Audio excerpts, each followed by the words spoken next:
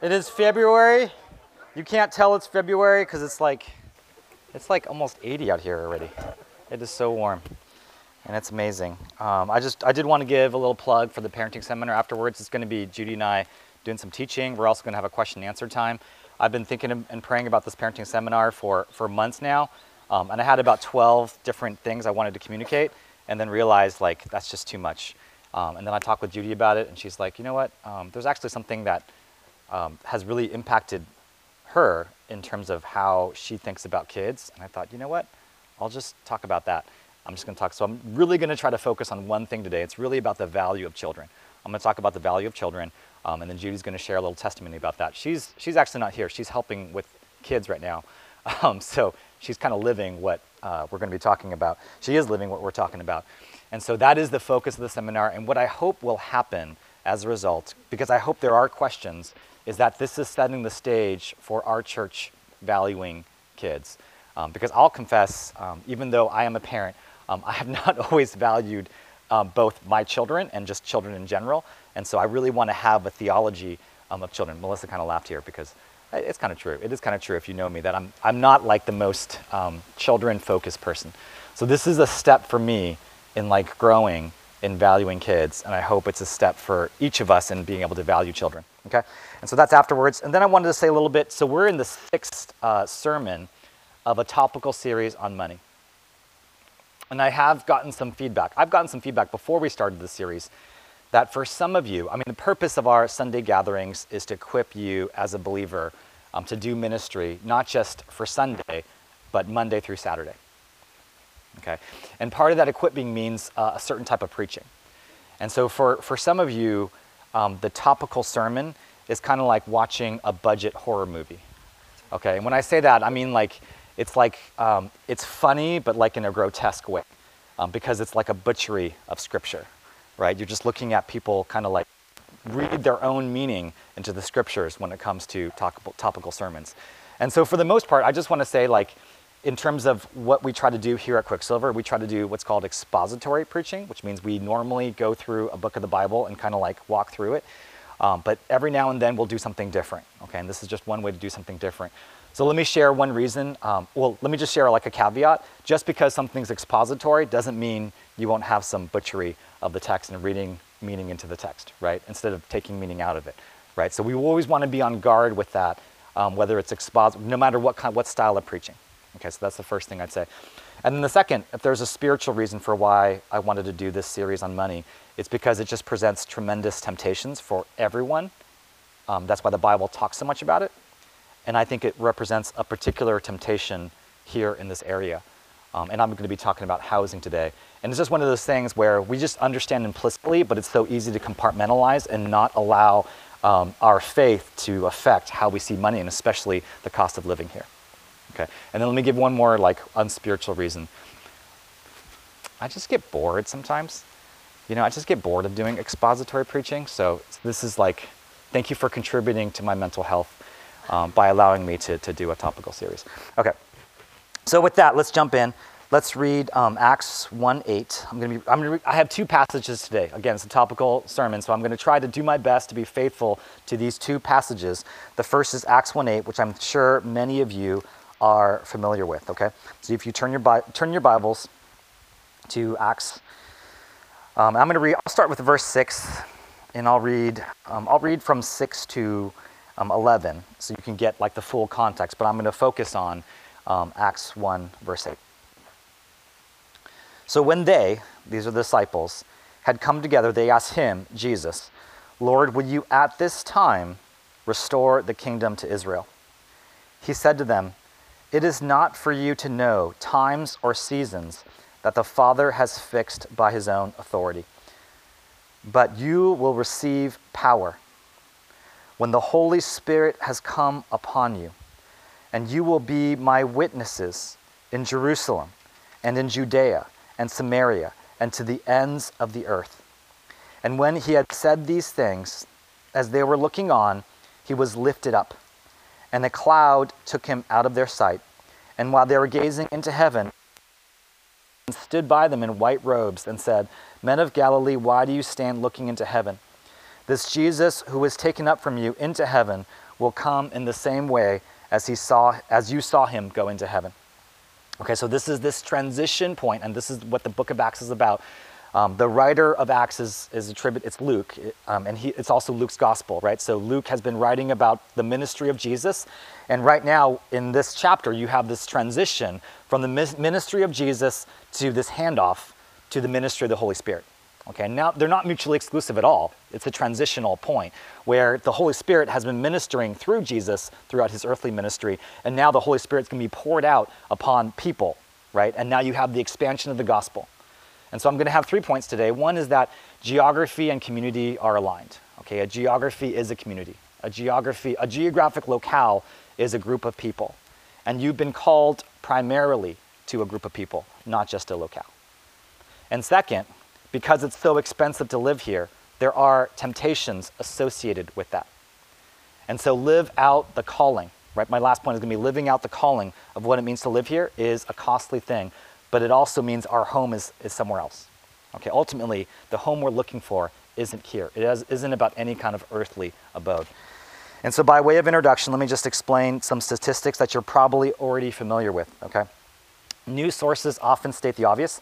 So according to the Mercury News this past Wednesday, median home prices in the 9-county Bay Area went up 17% from December 2020 to December 2021. Santa Clara County, which is where this church is and where most of you live, rose the greatest percentage, about 24% in 2021, for a median home price of $1.55 million. Okay, $1.55 million. And I know a number of you are looking for homes, and from what I hear, the homes that you're trying to purchase are receiving, 20 to 25 offers on average or so, something like that. And then also no contingencies, and many of these offers are all cash. Okay, so all cash, like 1.6 million or higher. And then the accepted price, what's the right term? What ends up being the sales price is like hundreds of thousands of dollars, if not like $500,000 over the asking price. So 15 years ago, or 17 years ago, when we were able to buy our home with the help of both sets of parents, we thought housing prices were insane. And now they're just absurd. And so I just want to acknowledge that reality as we sit here, as we are gathered here today, that this is the reality of what it means to live in this area. Okay, it is super, super expensive, and way more expensive than the rest of the country. Okay, so what does that mean for us? How does that relate to Acts 1:8, which I just read? Okay, so let's focus on what's happening here. This transition point of Jesus' ministry handing off to the Holy Spirit, right? And what it says here is, but you will receive power when the Holy Spirit has come upon you, and you will be my witnesses in Jerusalem and in all Judea and Samaria and to the ends of this earth. And so what the Spirit of God is communicating, what through Luke, is that each of these disciples is a missionary. They're ambassadors. They are witnesses. This is a fundamental aspect of what it means to be a follower of Jesus, is that you are a witness. And that witness has a very specific purpose. It is to a geographic locale, right? He says Jerusalem, and then all Judea and Samaria and to the ends of the earth. And so it starts in the location where those disciples and apostles were, and then it radiates outward. There is an expansion of the gospel. And the book of Acts talks about that expansion. Now, none of these locations are important, but for one thing.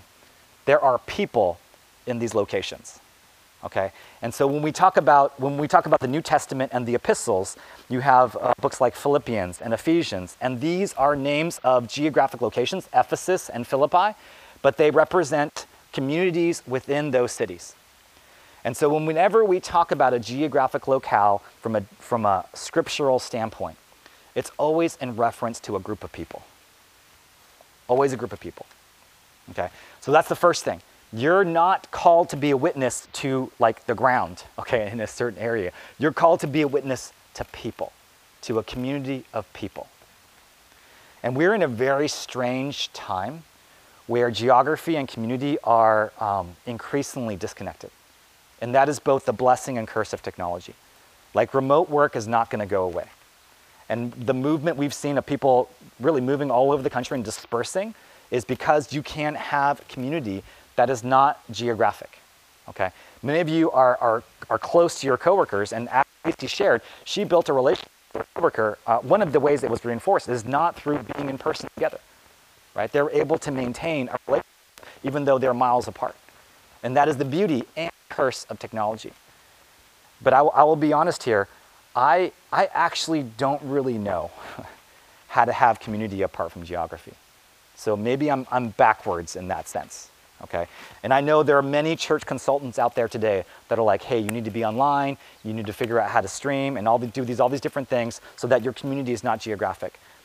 I don't have a strategy. Our church does not have a strategy for that. I don't know how to think about that, okay? Maybe some of you will be able to help me, will help us figure out how to do that. I don't know how to do that well. All I know is that you can send me all the emojis you want, okay? But it is not the same as me actually getting a hug from one of you. So geographic community, I believe, still has a very important role in our culture and society today. And so I want you to think about that in terms of places to live. That even though it's super expensive to live here, when you are called to a locale, you are called to a community of people. And so, and then that community of people the missional emphasis of what it means to be a witness is expansive. Meaning we don't just think of ourselves in this one location. We think about the gospel reaching to the ends of the earth. And I haven't actually talked much about missions throughout my preaching over the last couple of years. And yet I know, and many of you are an inspiration to me because you are a part of a missions movement to reach the world. And when I say that, it's not just about becoming an overseas missionary.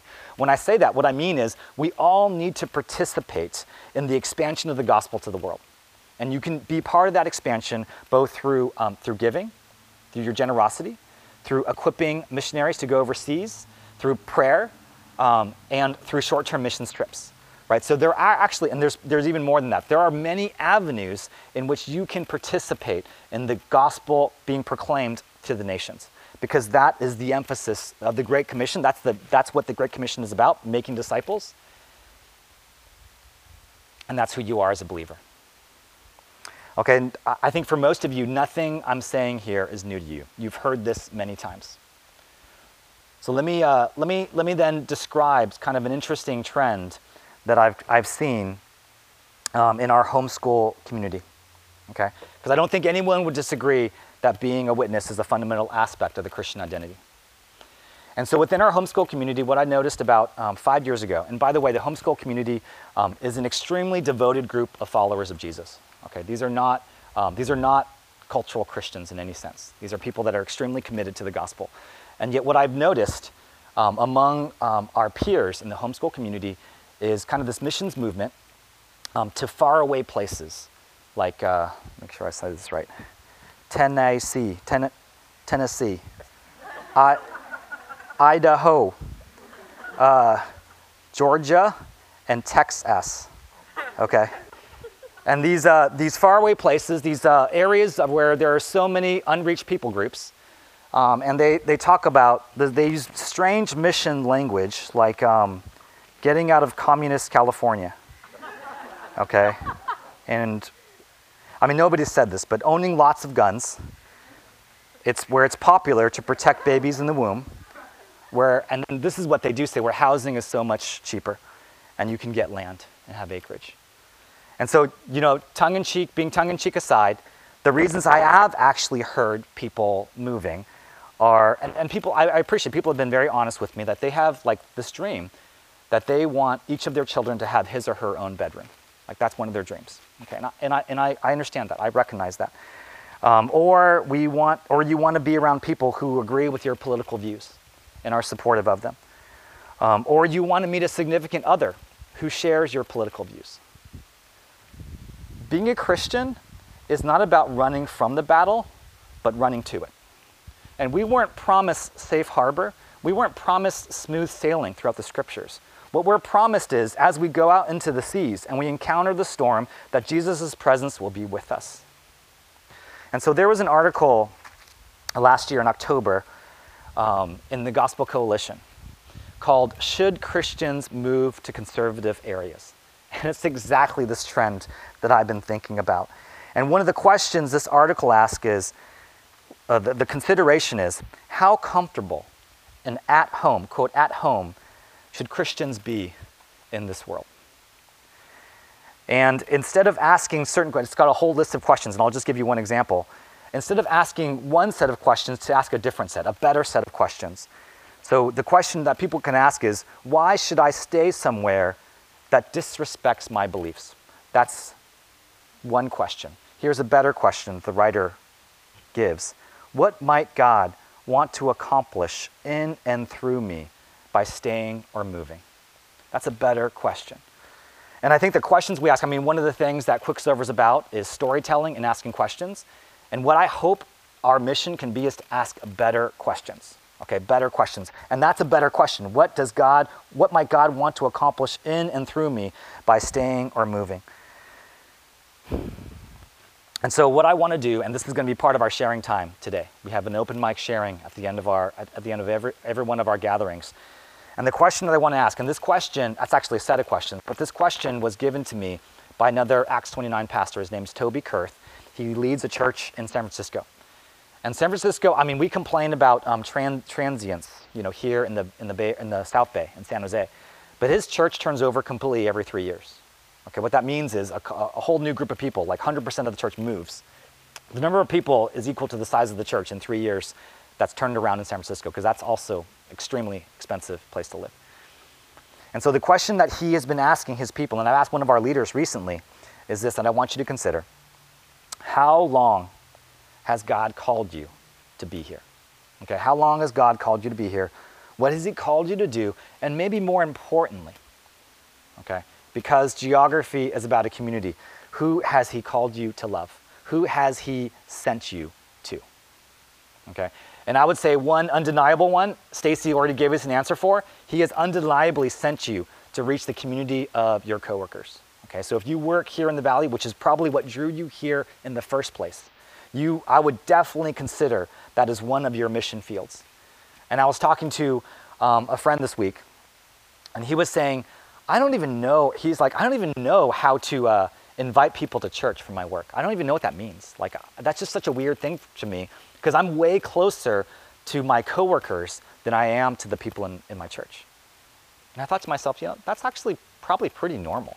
I would guess many of you feel closer, well, if you didn't meet them during the pandemic, but if you had an in-person relationship, you probably feel closer with your coworkers than you do with the people in our church. And I think that's totally fine. And so for him, his model of ministry is like, how can I invite other Christians into my work community? And I thought that's a really interesting way to think about it. I mean, that's actually what mission is about. That's actually what it means to be a missionary, is to actually go to a community. And so he was thinking, how do I invite other Christians to join, to be sent to this community that I'm reaching? Rather than the other way around, how do I invite people into this Sunday gathering, right? And I think that's the kind of perspective that the Holy Spirit is wanting us to have from Acts 1:8, because you are called to a group of people. And that means going to that group of people. And that's not just about geography, though it includes it. Okay, so that's my first point. We are missionaries. We are called to a community. What community has he called you to? And if you're here, you've been called to the people around you. You've been called to your neighbors, the people you live around. You've been called to the people that you play sports with. Those are the people I would consider are part of your sent community. And a couple weeks ago, we gave out $500 and $100 bills to each life group leader to figure out how can we spend it on behalf of the community that you're sent to. Okay, and I hope we're doing that exercise now, where you're not just trying to figure out how to throw the money out there, but who are you sent to? Okay, what group of people are you sent to proclaim the gospel to and to live the gospel to? Okay, so that's Acts 1:8. So I'm going to move to my next point and the next passage. I'm going to be speaking from 1 Timothy chapter 6. Okay, now I'm going to talk about being rich, because there are enormous temptations. When it's this expensive to live here, there are enormous temptations to being rich. So I'm going to transition. Since you are here, you're called to be here. I'm going to read 1 Timothy 6, verse 6 through 10. Verse 6 through 10. Now there is great gain in godliness with contentment. For we brought nothing into the world, and we cannot take anything out of the world. But if we have food and clothing, with this we will be content. But those who desire to be rich fall to temptation and into a snare, into many senseless and harmful desires that plunge people into ruin and destruction. For the love of money is the root of all kinds of evils. It is through this craving that some have wandered away from the faith themselves with many pangs. 1 Timothy is written by Paul, and in that, is it not going out? Okay. 1 Timothy is written by Paul, and it's a pastoral epistle. So what he's doing in the pastoral epistle is helping explain, hey, this is what it means to be a pastor. And he also gives attention to doctrine. And so as part of that, this emphasis on doctrine, should I turn mine off? Okay. Excuse me, guys.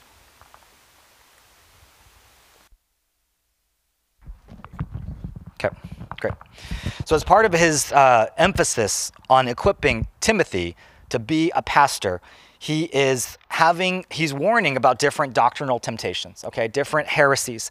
And one of the heresies that he's actually talking about, and it's not exactly a heresy, but it's a huge temptation, is this temptation of being rich. And it's often misquoted that money is the root of all evil, but if you read this verse carefully, right, if you read what it says, for the love of money is a root of all kinds of evils. And what it's saying here is because money represents so many different kinds of things, it poses a unique temptation. And in my last sermon in the series, I'm going to talk about the kind of the unique nature of money, like whether money is inherently evil. But for now, what I want to focus on is how do you handle that temptation? And the first thing he says in reference to this is there is great gain in godliness with contentment. So contentment is a tremendous challenge when it comes to thinking about money. And so let me just say a couple things, that it's not just financially costly to live here, and I've talked about this in an earlier message, but it's spiritually and emotionally costly as well. Okay, and when I say that, we are surrounded by people that are greedy because of how expensive it is to live here. And it's a constant temptation. And what I want to confess and acknowledge is that even I was making, I was poking fun and insulting people that move out of here. But the reality is I have been uniquely blessed because I grew up here and because we had help in buying our home and because my parents live 15 minutes from here. I've been uniquely blessed to be able to live here. And I just want to acknowledge that. I get that. I get that it's easier for me. It's a lower cost for me. And yet it's not costless for me to raise 4 kids in a 3-bedroom, 1,400 square foot home. Okay, it's not easy to be able to do that. There is a cost associated with that. And part of that cost is the cost of comparison. Okay, and I just want to we just need to assess what it means to live here. So for example, I have a friend who just retired. We're the same age. And he owns a second home in Tahoe, a vacation home in Tahoe, that's about twice the square footage of our normal home. And when we hang out with him, when our families hang out, it's like a little bit hard sometimes. Because it's hard not to be a little bit envious. And if you choose to live a certain way in this area, you're going to experience that. You're going to be tempted towards envy. And that's a spiritual cost. It's not just a financial cost. And if you want to own a home in this area, you're going to probably have to give up a lot of different things. For instance, the dream to have every child have his or her own bedroom, that's something we gave up on a long time ago. Okay, that just wasn't realistic for what we wanted to do, okay, for what our ambitions were, or what we believe God was calling us to do. Okay, and so there are certainly trade-offs that come with living here. Probably the hardest one is living in comparison. I'll give you another comparison that's difficult. You're also going to live in comparison with the people who live in areas that are much cheaper. Okay, you won't be able to help comparing with Sacramento or Modesto or Fresno or Boise or Orlando about how much cheaper real estate is. That's always going to be in the back of your head, that comparison, that envy, that you could have way more land or way more acreage or a bedroom for each kid. And that is part of the spiritual cost of living in this area. And I just want to name it. I just want to name it today. We just want to acknowledge that. That's part of the cost in being a witness and being a missionary. And then let me share one more cost. And this cost is also a blessing. Okay, we'll call it the cost of having children. And part of the parenting seminar is going to talk about the blessing of having kids. Okay, And I think it is a tremendous blessing. And we hopefully have modeled that with our own lives, the blessing of having children. And yet that is I believe, the primary reason, one of the biggest drivers of why people move out of this area, because they're thinking about their children. And so let me say this. I think that's an honorable and good reason to move. Okay, let me just acknowledge that. Because your primary mission field as a parent is your children. Those are the disciples in your own home. Okay, so it is important to be committed to raising them. And yet, when it comes to what you want to model for your children, whether it's running to the battle or running from it, I would just ask you to consider. Okay, I would ask you to consider. And I think Christians are always going to debate what level of protection we need to provide for our children. Okay, that's always going to be debated. And I don't think there's a good answer. I don't have an easy answer for that.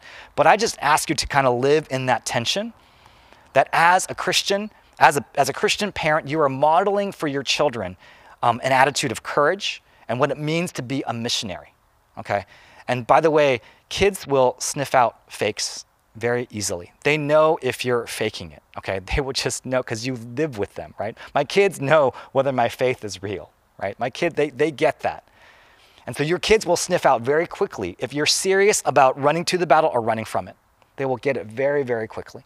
And so I would just ask you to consider what kind of model that you want to set for your children in terms of what it means to be a missionary and a witness. But I want to be real here. That is a cost. That is a real cost of living here. Okay. Let me finish with this last point. I'm going to read, again, back to 1 Timothy. I'm going to read towards the end. This is in verse 17. Chapter 6, verse 17. As for the rich in this present age, charge them not to be haughty, nor to set their hopes on the uncertainty of riches, but on God, who richly provides us with everything to enjoy. They are to do good, to be rich in good works, to be generous and ready to share, thus storing up treasure for themselves as a good foundation for the future, so that they may take hold of that which is truly life. Okay, so this is the closing of what Paul is saying to Timothy. This is one of his charges. And so what's fascinating here is what Paul is saying to Timothy is like, hey, you know what? Let's accept that there are those who are going to be rich. Okay, let's accept that. Right? Because he's saying, as for the rich in this present age. So he's actually not being harshly critical or judgmental of the rich in this case, right? And frankly, Jesus is quite judgmental of the rich. In fact, he says it is easier for a camel to pass through the eye of a needle than for a rich man to enter the kingdom of heaven. So Jesus is quite harsh for those who are rich. And yet Paul is saying, hey, let's acknowledge that reality that there will be rich. And for most of you are rich. If you're able to afford to live in this area, you are rich compared to the rest of the country and the rest of the world. Okay, and he says, charge them not to be haughty, because there's an arrogance that's associated with being rich. And man, don't I know it. When people talk about even just other areas in California, I'm so arrogant about being from this area. I'm so arrogant. Like people talk, like I think I've told some people, like when I've met another pastor from Modesto, and he's saying, oh yeah, we have a lot of Silicon Valley, people that commute to Silicon Valley from Modesto. I'm like, but who cares? Like people, they want to live here. They just can't live here. And I'm super like arrogant about this place being more expensive than other places, because I grew up here. And it's just like talking to someone from New York City. There's such an arrogance to being from New York City, because you like run the rest of the world. But I think Silicon Valley runs the world. You know, so there's such an arrogance to me being here. And you think I'm joking. I'm not joking. Like it is, I have a haughtiness to being from this area. And then it says this, nor to set their hope on the uncertainty of riches. I am the child of immigrants. Do you know why immigrants came to this country? They came here for money, okay? Because money represents something very important, especially for Chinese immigrants.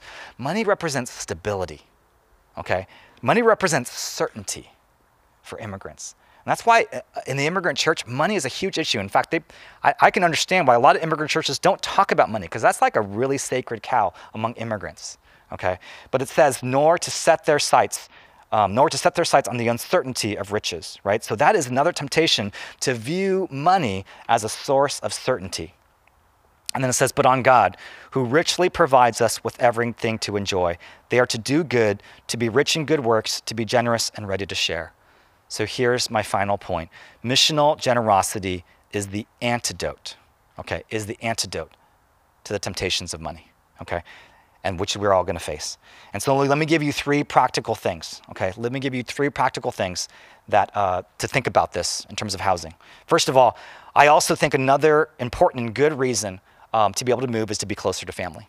I'm close to my family here. Family's a kind of community, right?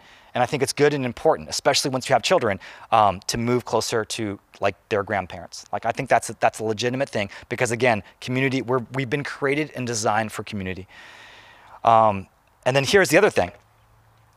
The other principle that goes with being here, love the people you're with, okay? Some of you are listening to this today and you're like, man, you know, I need new housemates. If I'm supposed to love a community of people, I need new housemates. No, you don't need new housemates. You just need to love the housemates and apartment mates that God put you in today, okay? You don't need to actually change anything about your situation. Maybe if you live alone, you do need to find some people to live with because God did not actually design us to live alone. God designed us for community. If you're sent to reach people, then you need to live with people because you are called to make disciples. And the only way you're going to make disciples is if you spend time together. And the people that you spend the most time together with are those whom you live with. Okay, maybe, probably now more than ever, right? If you're going to shelter in place, you should shelter in place with the disciples that you're making of each other. Okay, so love the people that you're with. Second, would you get help and depend on others? Because it's so expensive to live here, would you not be afraid to ask for help? And that means for a long time, Judy and I refused help from both sets of parents to buy a home. Okay, and we were being stubborn and arrogant, honestly, and I think I've shared about that. There are some creative ways to get help. So definitely take help from your parents. I mean, really, you should just take help from anyone, right? GoFundMe, I don't know. Like there's got to be some creative ways in which you can raise money so that you can be able to be here, okay? And I've been thinking, and this is one of my dreams in retirement, is to find ways to support people to live in this area. Because I see so many of my friends and peers move away, and I understand it. But if we can help people to be able to stay here, like that is an awesome, awesome thing. Especially for people who grew up here and feel called to be in this area, which I do.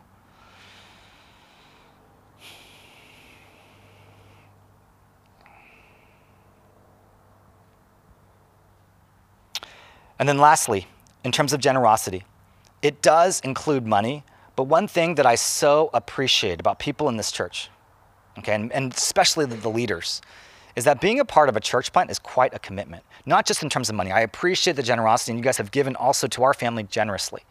But what I appreciate is that you've also been generous with your time, because here in the Valley, time is money, okay? And many of you have been generous with your time in sacrificing for the building up of this local body. And so when we talk about generosity, I don't just mean giving, I mean generosity in all the different respects, in all the different ways in what our culture values, which is both money and time. It values both of them. And being a witness means being generous of both of those, our money and our time. So let me close with one final thing about what it means that we don't belong here, okay? I love living in this area. Okay, I love it. It's actually really comfortable for me to live here. It's so easy as an Asian American to live in this area. You know, I just put on my Patagonia vest and walk into REI, and people treat me like I'm a software engineer at Google. You know, it's like so great. It's like really great, you know, because people think I have money, you know? And that's such a great thing because that's just not going to happen many places in this country. And I can just like walk around and find a boba place, right? It's so easy, right? It's so easy for me to live in this area because it's comfortable ethnically to do so. Because if you're an immigrant, if you're an Asian immigrant and you make it here and your kids make it here, you're not leaving. You're going to do everything in your power to stay here. I'm probably not going to move to Boise, you know, unless God does some supernatural thing. Probably not going to move to Boise. And so what I'm looking is, sometimes I have this thought that this is going to be my final home, but this is not our final home. And I also have this pride that we were talking about in our prayer walk yesterday with Andy. Like we live in kind of a modern day Babel here in Silicon Valley. We're all building, every company here is building towers to reach the heavens. Okay, Elon Musk is building a rocket has built a rocket to reach the heavens. Okay, so this is like a real thing, reaching the heavens. And I have an incredible arrogance that goes with that as well. But we're not meant to belong here. So I want to turn your attention back to Acts 1:8, because the verse starts with but you shall receive power. And the reason why is the sentence before it says, it is not for you to know the time or place for when Jesus is going to restore Israel, because they had this idea. The Jews had this idea. They had this idea of MEGA, okay? Make Israel great again, okay? They were going to restore Israel. Jerusalem was going to be the final city, the city above all cities. Okay, Jerusalem was going to dominate the rest of the world. They were looking at Jerusalem as the final home. And Jesus is like, that's not your final home. Jerusalem is not your final home. Stop thinking about that. So that's why it's but. You don't need to know when Jerusalem is going to be restored because it's not your final home. What your final home is in heaven, is with me. And until then, you are witnesses. So if you have any arrogance about this place, or any hopes about having a final home here in this earth, you are mistaken. Okay, because Jesus has given you a greater home. We are exiles and strangers here. And we're on mission together. And Jesus was on mission to reach us. That's why he came here, to bring us back to him. And so would we remember and recall that as we think about what it means to live in this area? Let's pray together.